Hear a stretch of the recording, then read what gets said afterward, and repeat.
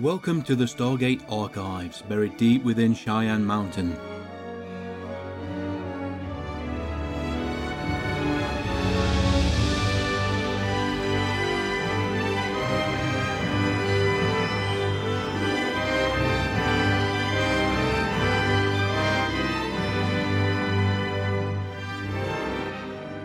Greetings everybody, welcome to this latest episode from the Stargate Archives. We have a new episode this week. We'll be looking at the Stargate SG-1 episode, The Torment of Tantalus. And I am being joined by Brad. How are you, mate? Oh, good, Mike. How are you? Much better than you sound. Yes, very late into winter here, or actually spring now, but yeah, the dreaded flu's decided to poke its head in one more time. No, not to worry. But hey, Torment of Tantalus, finally, a good one. Shame on you, Brad. Shame on you. This is for all the emancipations out there. I finally get there. Right, The Torment of Tantalus first aired October the 3rd, 1997, written by Robert C. Cooper and directed by the show's creator, Jonathan Glasner. Quite rare for him to get his hands dirty with a show, but... The episode kicks off with the traditional MGM lion, and we see an oldie-worldy gate room. An oldie-worldy music. Yes, I like the music, though. It seemed to fit. Yeah. Well, it's sort of like an older saxophone attempt at the Stargate tune. Yeah. Well, I mean, they play another scene in bygone times where they have something that you think, is that Glenn Miller? It sounds like a big band. Yep. We see some very interestingly coloured footage of some serious science types trying to turn the gate by hand. Yeah, they got these little, you can only assume, magnetic handles around the inner ring, and they are turning it by hand. Yeah, it's charging. One of the chevrons locked. You know, I mean, it is a wonder anybody actually put two and two together and even got close to figuring out what the Stargate was. Yeah, it's the general conceit of this episode that you need to accept that, yes, they know it needed to stand upright and needed to face forward. Applying power to this crystal and not that crystal made the chevron move and lock and charge. And yeah, especially since they never got a full translation of the cartouche either until many, many decades later. Yeah, it's not as if the Stargate has PowerPoint, on the side. You've got to find out the actual connector. Well, as we'll see a bit later, you can just wrap some cable around it as well. There is that, yeah. Right, the camera kind of zooms out, then we realise we are actually seeing old film footage on CRT. Daniel Jackson is there, riveted by it. Filmed in 1945. Jack doesn't seem that impressed. Daniel's convinced that, the Pentagon have sent us everything. And Jack just coughs and says, the Pentagon have lost entire countries before. Yeah. Daniel says that the gate was experimented on in 1945 as a possible weapon. Which makes sense. Any sort of technology, they'd been looking at some sort of military application. Yeah. We also had Carson's first cameo. I called Carson, I can't forget his name now. Don't think we actually see his face in this scene, though, do we? Yeah, just for the transition. Sure it does, because you got the guy walking around with a camera and a handheld camera. I'm like, that probably wouldn't happen. I'd have fixed cameras on it and not just one guy dancing around between everyone doing something. I thought the revelation that it was young Ernest played by Paul McGillian was later in the episode. Oh, no, because I thought there was a clear photo of him before we looking at the monitor. Yeah, no. No, but SG-1's due for a physical. 2 weeks of back-breaking experiments on them. Jackson's complex because there's no notes on why they stopped the research or why they stopped the experiments. And as you said, the Pentagon's probably lost everything. Yeah, then it becomes pretty apparent that there were some minor complications in the experimentation, which got to put the whole project on the shelf as the guy walks through the Stargate. Daniel's amazed, they got it working. Jack is stunned. And that's when the wormhole collapses and they're left with just airlines and tethers. And you figure, that's probably why it was shut down and not experimented on further. Yep. I was going to say no kawoosh. And at what point did the Pentagon transfer their 8mm film over to VHS? Was it VHS in 45? 45. I assume this was done early, at a much later date. Yeah, the tapes look brand new. I imagine they'd done them just then, within the last couple of months. Oh, okay. But what sort of security clearance would you need to go into a Pentagon vault? Just on the off chance, you could find anything. Obviously, they haven't got up-to-date records of what's in some of the storerooms, so a lowly lieutenant given the job of transferring all these, putting one tape in there, film roll in there, watching it as it records, God knows what you could find. Yeah, true.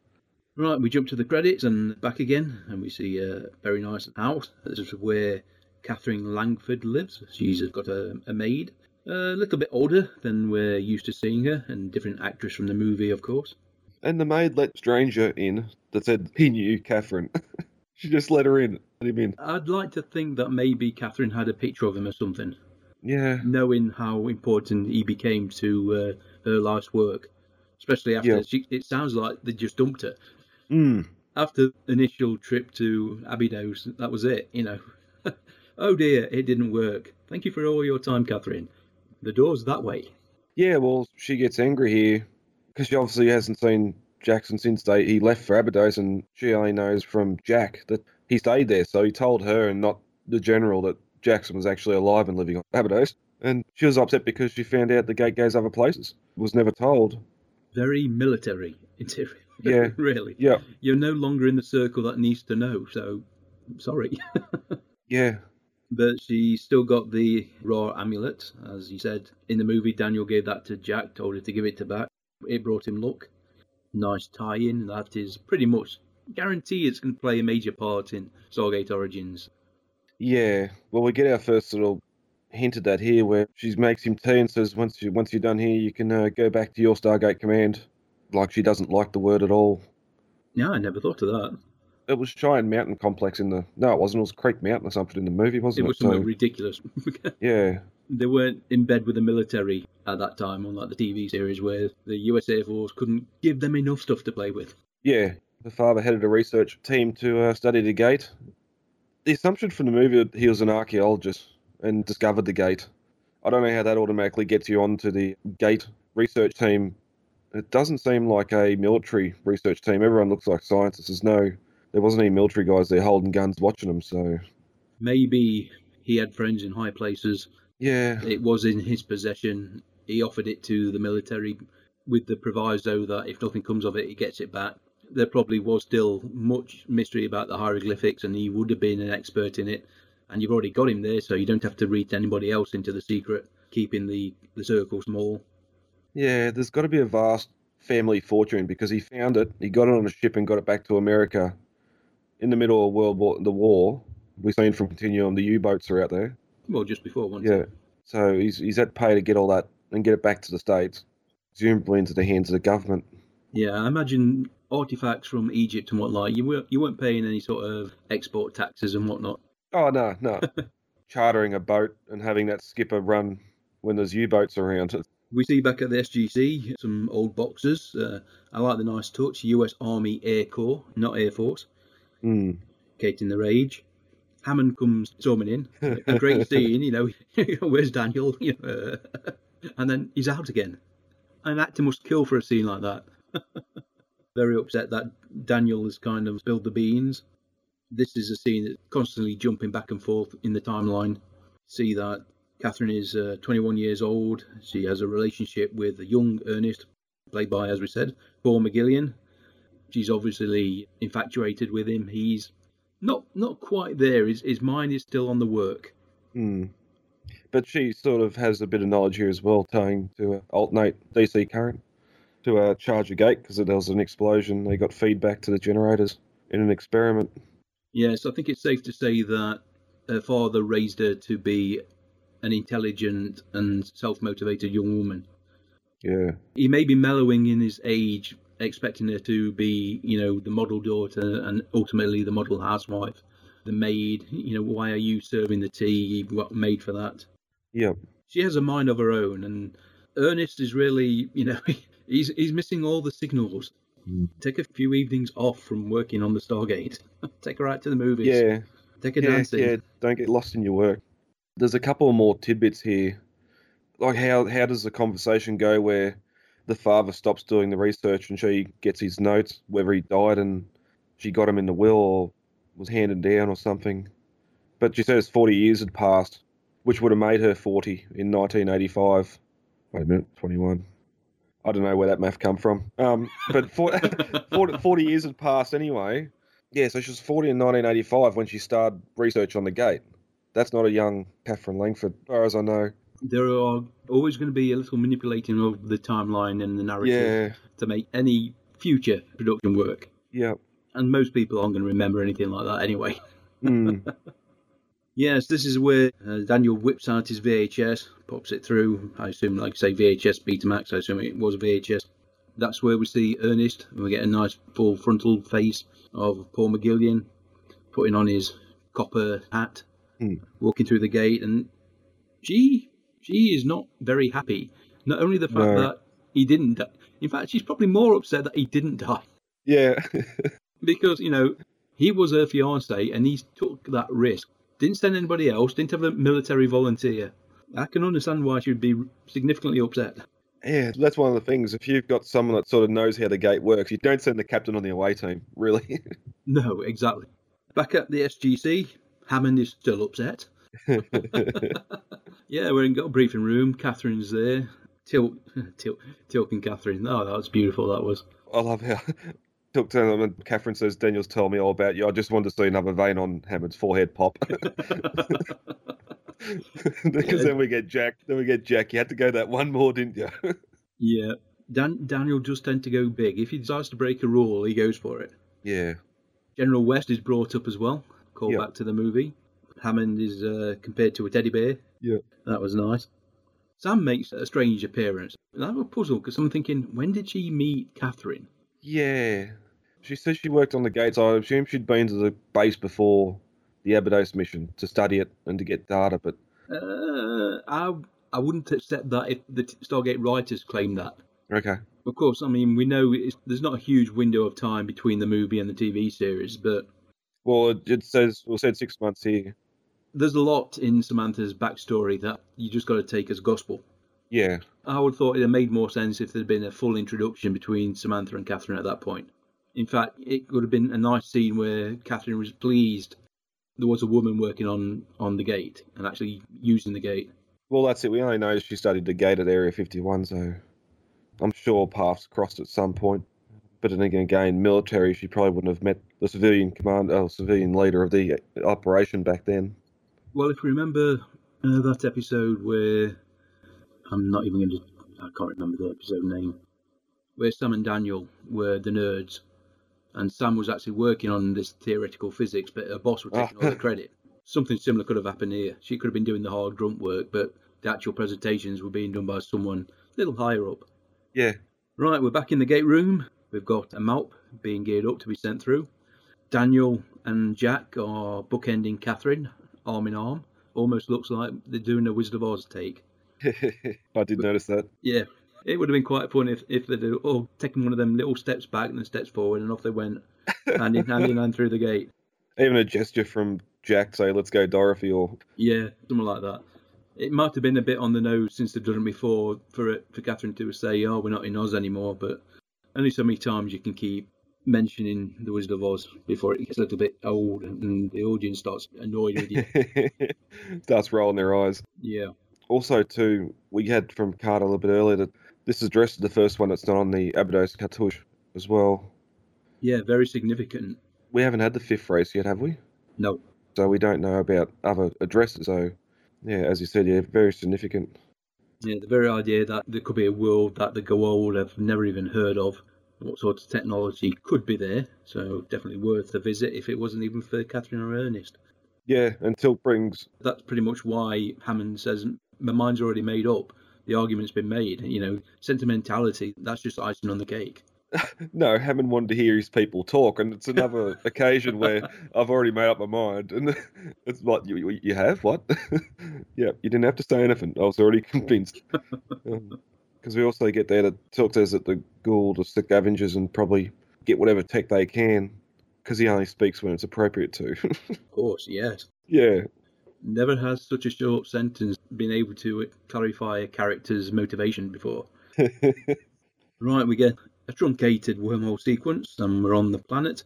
We're in a quite impressive set. It's dark, dank, it looks stony, but it's pretty big. Given that, nice setup, the gate on one platform with the DHD in the background, sunken area in the middle with steps, columns, doorways. Put a little bit of money onto this set. Yeah, it's a large room, but it's not really a high ceiling. But did I hear alien pigeons? Well, I thought I heard pigeons cooing the whole time. Don't know. In between that, the crumbly walls. Oh, the building was creaking and straining, and dust was Oh, coming down. It didn't bode well, that's for sure. You think stone buildings shouldn't be making the sound. I don't understand the urgentness to find him and get out of there. And they say they're just looking around. All of a sudden, I think it's Sam, isn't it, who just goes, "Oh my!" Yep, And there's a silhouetted figure in a doorway, naked. naked. Older Ernest, played by Keane Curtis, who unfortunately passed back in 2002. You might have known him from Cheers, where he used to play the owner of the restaurant above the bar. A very good character actor. Hmm. Of course, he just looked at him in not much of an expression. You got the feeling that he's been here that long. It's going to take an awful lot to surprise him, and 3 or 4 people walking around this room doesn't surprise him that much. And then, like, something breaks, and tears starts coming down and starts hugging everybody. Yeah, well, he pokes Daniel, and Daniel says, "Yeah, we're real." Yeah, and it's about time. Yeah, yeah. 50 years alone. Yeah, and then he tries to hug Sam. That was interesting. Yeah, she dodged that bullet. Yeah. Yes, and then he sees Catherine. Not quite sure what to understand at that point. He just nods, smiles, and walks off. Well, he gives a little huff, like he's not impressed to see her.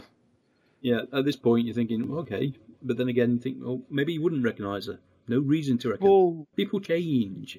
that's the thing, and if we realise in a minute that he's been talking to her in his head for a long time, like he'd have the image of that 21-year-old girl in his head still, not the elderly lady. And I don't really see the resemblance between the two actors myself as well. No. I mean, at this point, his version of Catherine is more real than anything he could be presented with. Well, you'd remember the last time you've seen her. Right, we'll call it a castle. I don't know what else you can really call it. Although, to be honest, why they built, we got an external view. And normally in traditional times, the olden days, when they built a castle near the sea, it was for defensive purposes. It was high ground, your back was protected by the ocean, cliffs, and you had a very steep access point on land. This castle was kind of built in a hollow near the ocean. You don't think Thor wanted to see his Vikings set sail each day before a meeting? I don't understand the design of it, or maybe there's a long, complex story behind this. Maybe the world was used to be volcanic. I don't know. Ask me to describe a castle, a structure built of stone near the ocean, it wouldn't look anything like that. Yeah, well, that's it. There's no, if this was a meeting place for the 4 races, it's sort of, it didn't need to be that heavily fortified. It's odd that it's all stone and there's not much tech in it, but you can see too, it's been 50 years and he says the storm comes every year, so there's possible erosion that sort of shrunk the coastline slightly. I'm not going to say a lot, but Again, I think we just got to take it that the matte painter did a particular look for it and they were happy with it. or they had it in their back pocket from another feature and said, "Oh, we'll just use this." Could be, yeah. Yeah. Right, we see Daniel decides to go after Ernest, walks down the stairwell, comes into a room which is very different. The stone walls are much smoother, definitely more refined, polished. We see a lot of bedding. This is obviously where Ernest sleeps and spends the night. Daniel actually asks him to, has got any clothes? Not surprisingly, his whole deep sea diving suit is still reasonably intact. It would have been very hard. Would it have been leather or no? It wouldn't be synthetic at that point. It would have to be fibre, some sort of treated fibre. Yeah, Very thick. I don't think it was canvas. I don't know what they were originally made out of. But yeah, it'd be durable. It'd be a lot more durable than, say, cotton underwear or whatever. Yeah, You'd be wearing. So it wouldn't last 50 years of constant wear. Especially you ain't got much place to wash him either. Yeah. It's a miracle he's alive, to be honest. Well, yeah, we see some food. He gives Daniel some food here too, so that ticks that box off. Fresh water's the other one, but 50 years may be a bit of a stretch. 20, 25 years may have been a bit easier to handle, but anyway, it's a story we're dealt. Yeah. We get a small scene of Samantha and Catherine having a little heart-to-heart. It works. It sets up the idea that Catherine is kind of upset about the fact that Ernest didn't kind of rush into her arms as well, but Sam points out, you've just got to address the issue. Take the bull by the horns. It's not as if Catherine's ever been shy or not forthcoming about anything that is disturbing her. Yeah. She certainly wore the pants in that burgeoning relationship between her and Ernest. We see Ernest has his own notebook, kind of a diary of sorts. He considers it a depository. And this is where we learn that he's been talking to Catherine all the time. She's been his constant companion. And at that point, I wrote down, Wilson. And why not? It keeps you sane, somebody to talk to. The only worry is if they start talking back. Yeah, or suggesting things.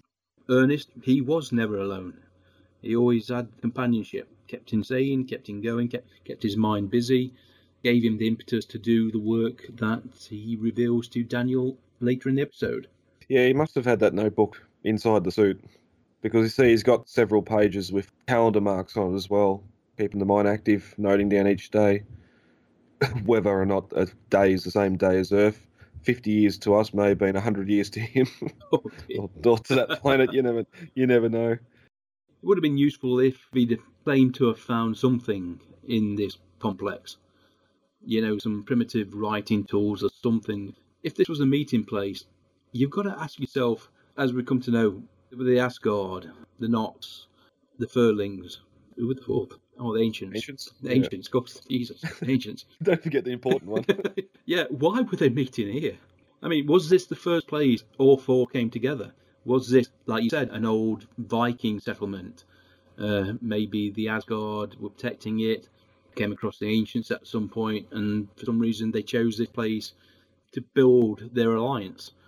Either way, you'd think there'd been something left behind, and that might have explained how he could survive this long. As you said, they gave us a little bonus with he's got food. What the hell it was, I'm not sure, but he had food. A castle is always going to have a well. Can't rely on fresh water coming in, because if you get blockaded, you're screwed. Yep. So there'd been a well of some sort, but I'd have liked to have seen a little bit more evidence that Ernest didn't survive purely on what he was carrying with him at the time.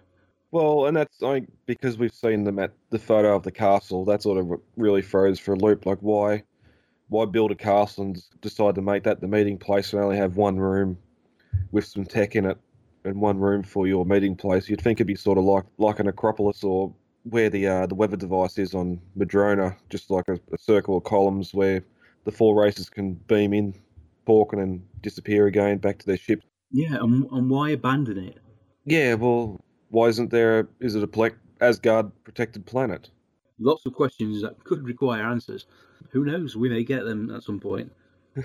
Right, we jump back into the main room of the castle. The lads have done a quick survey, looking for whatever. This is where Ernest informs them that this is the annual storm season. It's regular. It's not going to be pretty. We're going to go home.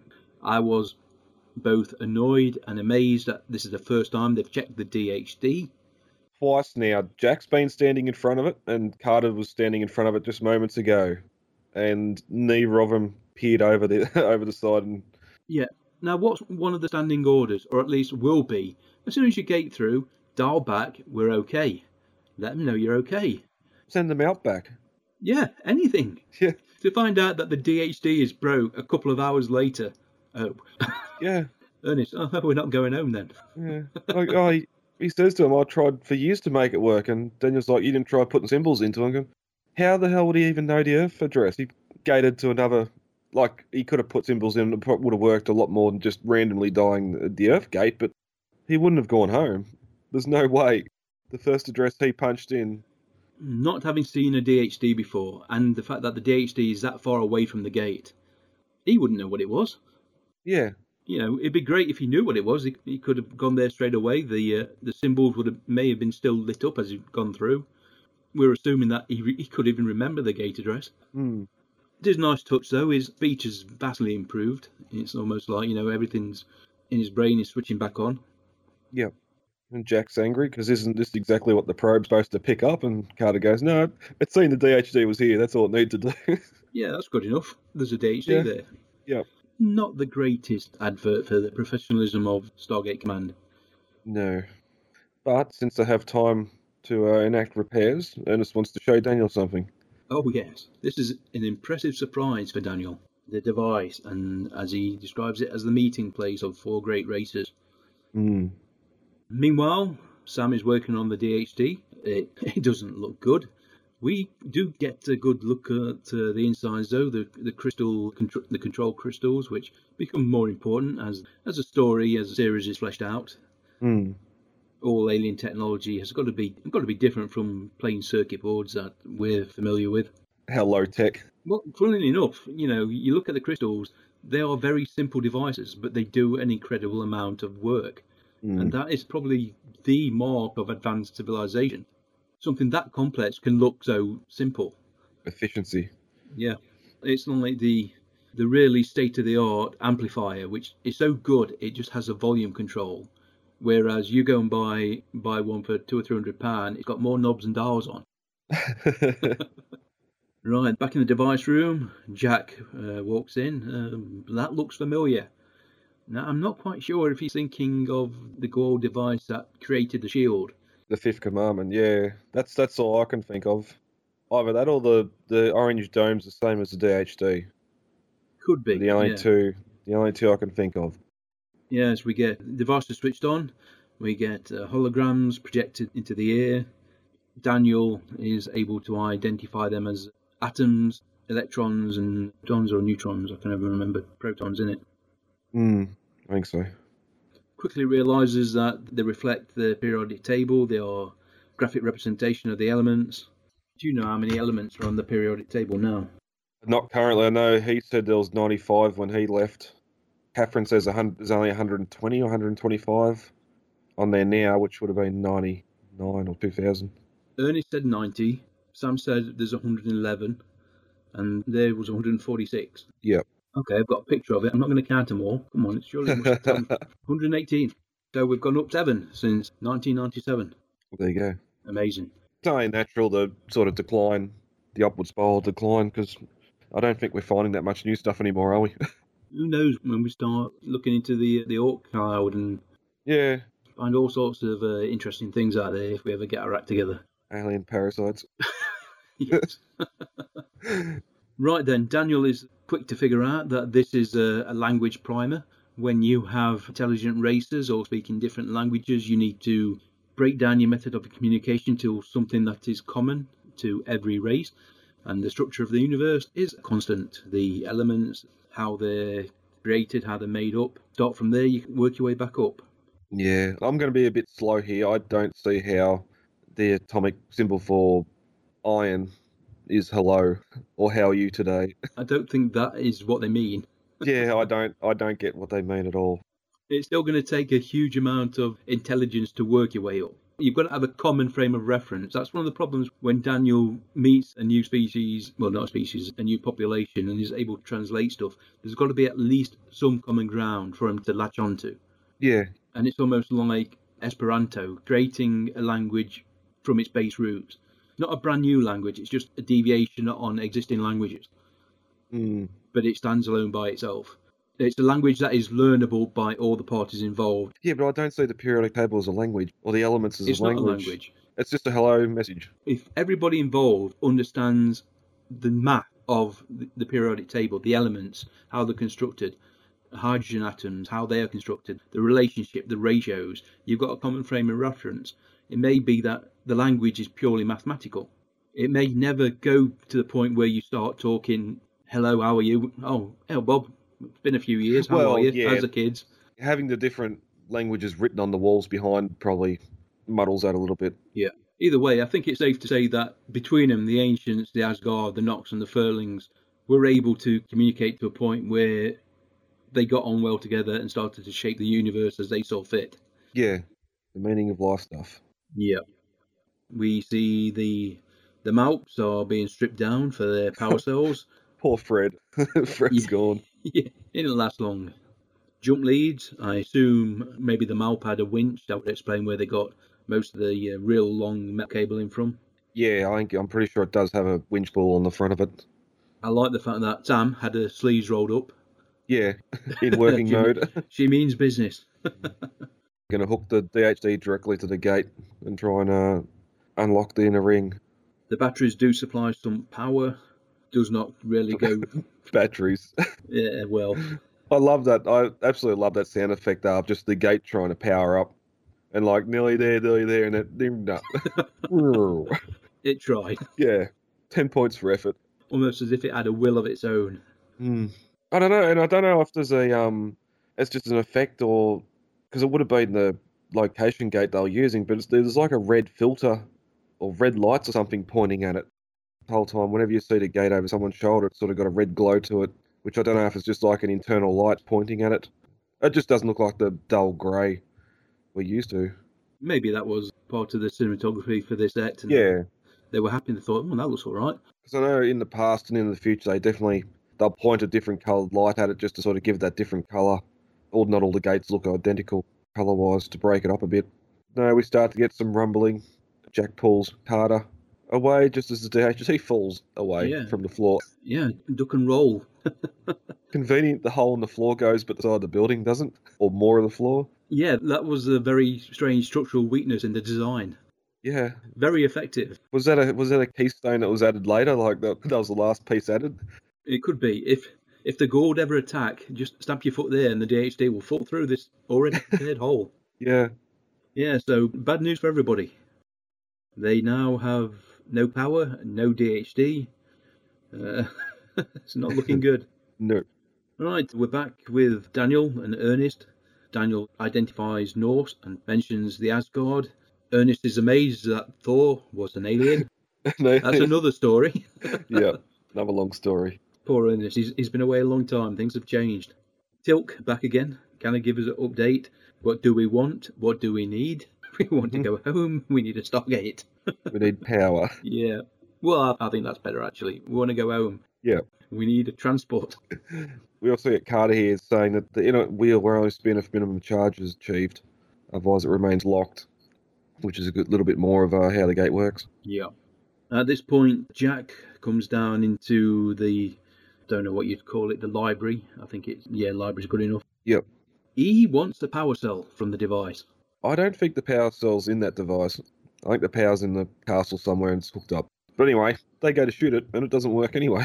Why would you shoot it? Why would you stop at one shot? But yeah. The first point would go, maybe like a DHD, there are panels you could open and extract the power cell. Or, as you say, find some conduits. Yeah. Don't just shoot it with a staff weapon. Worst case scenario, the damn thing blows up and takes you with it. Yeah. Takes a castle with it. Knocks a castle down to the ocean floor and you got nowhere. You can't even get a message from Hammond. How would you feel if it did blow off the top and it ruptured the power cell and it was useless after that? Yeah. Oops. Yep. Yeah, no, not very smart. No, it wasn't. Daniel is obviously upset. As you said, this is the meaning of life stuff. This is the key to some of the secrets of the universe. Although, you've got to remember that while the show at this point and the characters at this point don't know it, most of these races out there have got all this information and it doesn't make life any easier for them. I was going to say, is there like 4 times the ancient database in that thing? He's got all the mysteries of the universe, the secrets, the knowledge. Well, mainly he says the knowledge of all these 4 great races. Like, we've still only seen page 1. I'd be more inclined to believe it is just a language primer. Yeah. With plenty of examples, but maybe only a basic textbook. Mm. This isn't a place where humanity comes and learns the secrets of everything. This may be a place where, like Thor on Midgard. Is it Midgard? Samaria. Midgard's Earth, isn't it? Yeah. Where they had that testing area. Prove yourself worthy. Prove yourself worthy there. Maybe you get taken to this planet and you're given this test.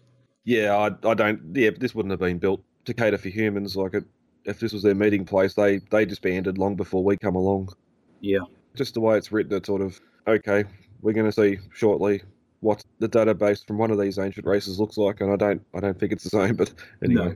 All credit to Jack at this point, though. He has his Ben Franklin moment. Yeah. So let's put Tilk on the roof. Oh, dear me. Now, as we're talking about castles earlier, normally the first thing that goes on a castle is the roof, because it's made from timber. Yeah, that is true. It's very hard to get stone to sit up on top of a roof that high, but no, there's a weather vane up there and soon to be a diver's helmet to attract lightning. while Tilk's hooking up cables. You really wouldn't be climbing up there in the middle of the storm with that in your hand, would you? Yeah. But, yep, he does it. Ernest, at this point, I was a fool. He's come to understand that, as he was explaining to Daniel, all this is nothing unless you can get home. Unless you can share it with someone. Yeah, exactly, yeah. Ernest has come to the conclusion now that his version of Catherine kept him sane, but it wasn't what he wanted. Yeah. When he chose to go through the Stargate, Stairway to Heaven, whatever you want to call it, Gateway to Heaven, whatever. Yeah. Oh, yeah, Doorway to Heaven, or it was the same translation we see in the movie. Yeah, that's right. And that was from an earlier scene where Catherine's father and Paul or Carson are talking about it. And it's like, okay, well, we've had that translation all this time, not knowing its meaning, until Daniel turns up and says, no, that's not right. Yeah. Stargate. Yeah, it's one of the beauties of using reference material to translate something and then pointing out that reference material is actually wrong. You do know that. Yeah. It kind of self-perpetuates. Everybody afterwards uses the same reference material and keeps making the same mistakes. You need that Rosetta Stone to kind of go back to basics and start again. Yeah. We get the name dropped in Unending Temptation. Yes, I don't know, there are some terrible stories from, the Greek and the Roman mythology about the gods punishing people for daring to be different. Being strapped to a mountain, having a bird come out and peck your liver, eat your liver every day, and rolling mountains up hills just to watch it roll down again. And this one trying to take a drink, and the tide just goes out every time you bend down. The gods have a funny sense of humour.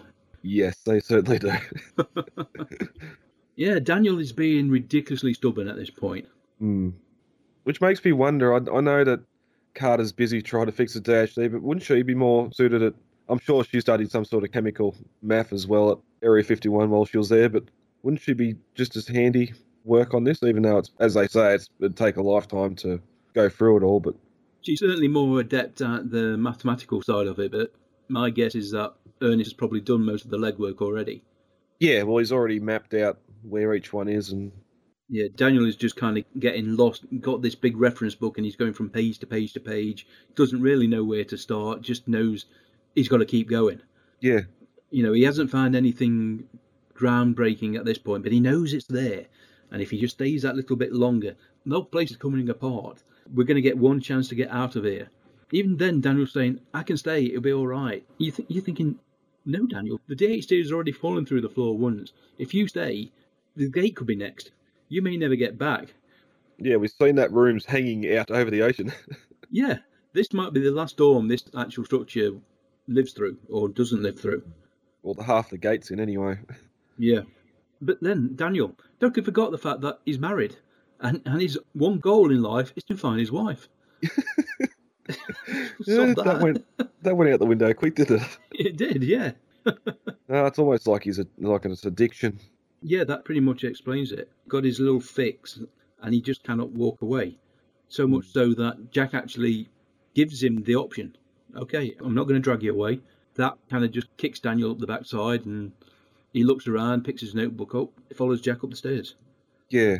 It was another good moment between the two of them. It's just like he knows that deep down, if Jackson wanted to do it, he can't stop him. Be great to have a Zat gun at this point. I was going to say, hasn't Tilk got a Zat gun on his thigh? Slightly safer than hitting him with a staff weapon over the head. He'll be annoyed, but after the way the episode ends, he'll be grateful. Yeah. Don't know what happened. A piece of masonry fell on your head, Daniel Jackson. Well, yeah, they do. Yeah, then they run back to the gate room and conveniently dive out of the way just before a piece of styrofoam falls from the roof. A well-coloured and textured piece of styrofoam. Now, let's be honest. It's just funny how they dive before it even starts to come away from the roof. Yeah, you know you're in trouble when your rocks bounce. Yeah.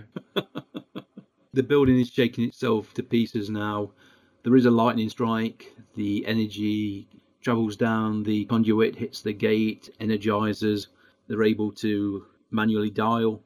Wormhole is active. It is not solid. It is solid enough. Of course, at this point, Jack and Daniel are the other side of the room. Sam, for some reason, is standing there, not going through. Tilk's odd this, I'm off. Yep. Make sure Ernest and Catherine get through. Probably more important at this point. Then they're patiently waiting. We get the last minute charge towards the gate and leap through. Yeah, we haven't got to the concept here of holding the gate open yet, where Sam could have been standing on the ramp. I'm not sure I'd want to put my hand into a fluctuating gate like that. Yeah, well, that's a very good point too. Because if it's going to fail, it's going to fail. Yeah, this isn't just the mechanic saying, no, everyone's through, let's shut it down. It's, no, power's gone, off. Yeah. Hope you saved the data. Yeah, so Jack and Daniel, pretty hard falls when they land on the metal ramp. And Walter's there. He's in the background. Walter's everywhere in this first season, isn't he? Yeah. I didn't realise how much time he actually spends on the first season. And he's the first on the credits at the end as technician, Gary Jones. But yeah, that was a close one. They just made it through. But they did make it through. Of course they made it through. Of course. Everybody's safe. Time elapses now. We're back in the gate room. They're dialing the planet again, and they don't get a lock. Whatever happened, chances are the castle has collapsed. The gate is at the bottom of the ocean. Impossible to dial now. Yeah, I'd say this is more of just the timing in season 1 and not their understanding of the tech, because we've seen gates open underground before. Like, there'd have to be something seriously wrong. Even if it was flooded with water. We've seen gates underwater as well, so... A little grey area. If there's nothing physically within the area where the wormhole begins to form, then it can actually create itself. Yeah. That's what punches the hole underground. If you just put some cover stones within the gate, then it won't work. It won't even try to. But as you say, water should stop a gate from forming. But well. Yeah. Again, season 1. We get a lot more hugs. Seems to be. Carter's working on a computer model for all the data they brought back that we'll never see again. No. It's going to take years to actually create something that can decipher this raw data. That's just something she hands off to Area 51. Yeah. And also here that Catherine and Ernest want Daniel to tell them when they meet the 4 races. I'm just wondering, did Daniel give her a call after they forced Chariot, after that mission? I don't think he did. No, I don't. You can't keep taking chances with General Hammond. You're allowed to roll the dice a few times before he starts getting antsy. Just one day, Catherine starts going to the letterbox and there's a brown paper envelope in there with some photos and some scribbled notes. Yeah, from you-know-who. Yeah. Right, so, like I say, lots more hugs as the episode closes, and I can't help but feel that Ernest is due about 50 years back pay. I think they'll be all right. Well, he never asked, but no one told him that we won the war either. Normally that's because they're doing research during the war as a weapon to win. A lot of films that where you find someone that's been lost since wartime. One of the questions is always, did we win? But again, they must have been sort of civilian scientists, not military science, begin with. Yeah, I was going to say, it'd have to be reasonably early in 1945. I mean, obviously VE and VJ Day, months apart. And then the formal cessations of hostilities much later in the year. But then I suppose, like, you wouldn't know if the peace would hold, if in a year or two it'd be started back up again, or where the next war would be. So if you could utilise the weapon. There's no doubt the US military, any military, would keep funding that sort of research. Because the government at the time would still be ploughing money into it. Yeah. Well, also they'd turn around and say, "Hey, we've had a successful nuclear test. We don't need this little ring that may turn on and spin. We got an atomic bomb." Yeah, exactly. It's the only button we need to push. And that was The Torment of Tantalus. Very good. Highly enjoyable episode. Yep. One of my favourites from season 1. It just sort of takes the world we know. It just sort of really lays the path for the next 9 seasons.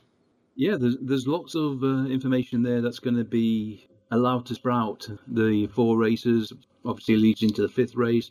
We've already met the Nox, the Asgard, in passing, if you will. The Ancients, of course, simply strong fixture of the franchise. Yep. Shame about the Furlings, but hey ho. Hey, we get them once, sort of. Sort of, yeah. They are not Ewoks. No matter what they look like, they were not Ewoks. Paul McGillian turning up in Stargate SG-1, then being cast as Beckett in Atlantis. Mildly amusing, looking back at that. Another actress to play Catherine Lambert. Now, I'm pretty sure from memory, we don't really get much more of her in the series, do we? The old one in 1969, that's about it. Obviously, a character that the fan base are demanding to know more of. Well, the studio wants the fan base to know more. It's not shaping up to be that good at the moment. Well, maybe in a week or so, we will be allowed to give them money to watch Stargate Origins when it eventually appears.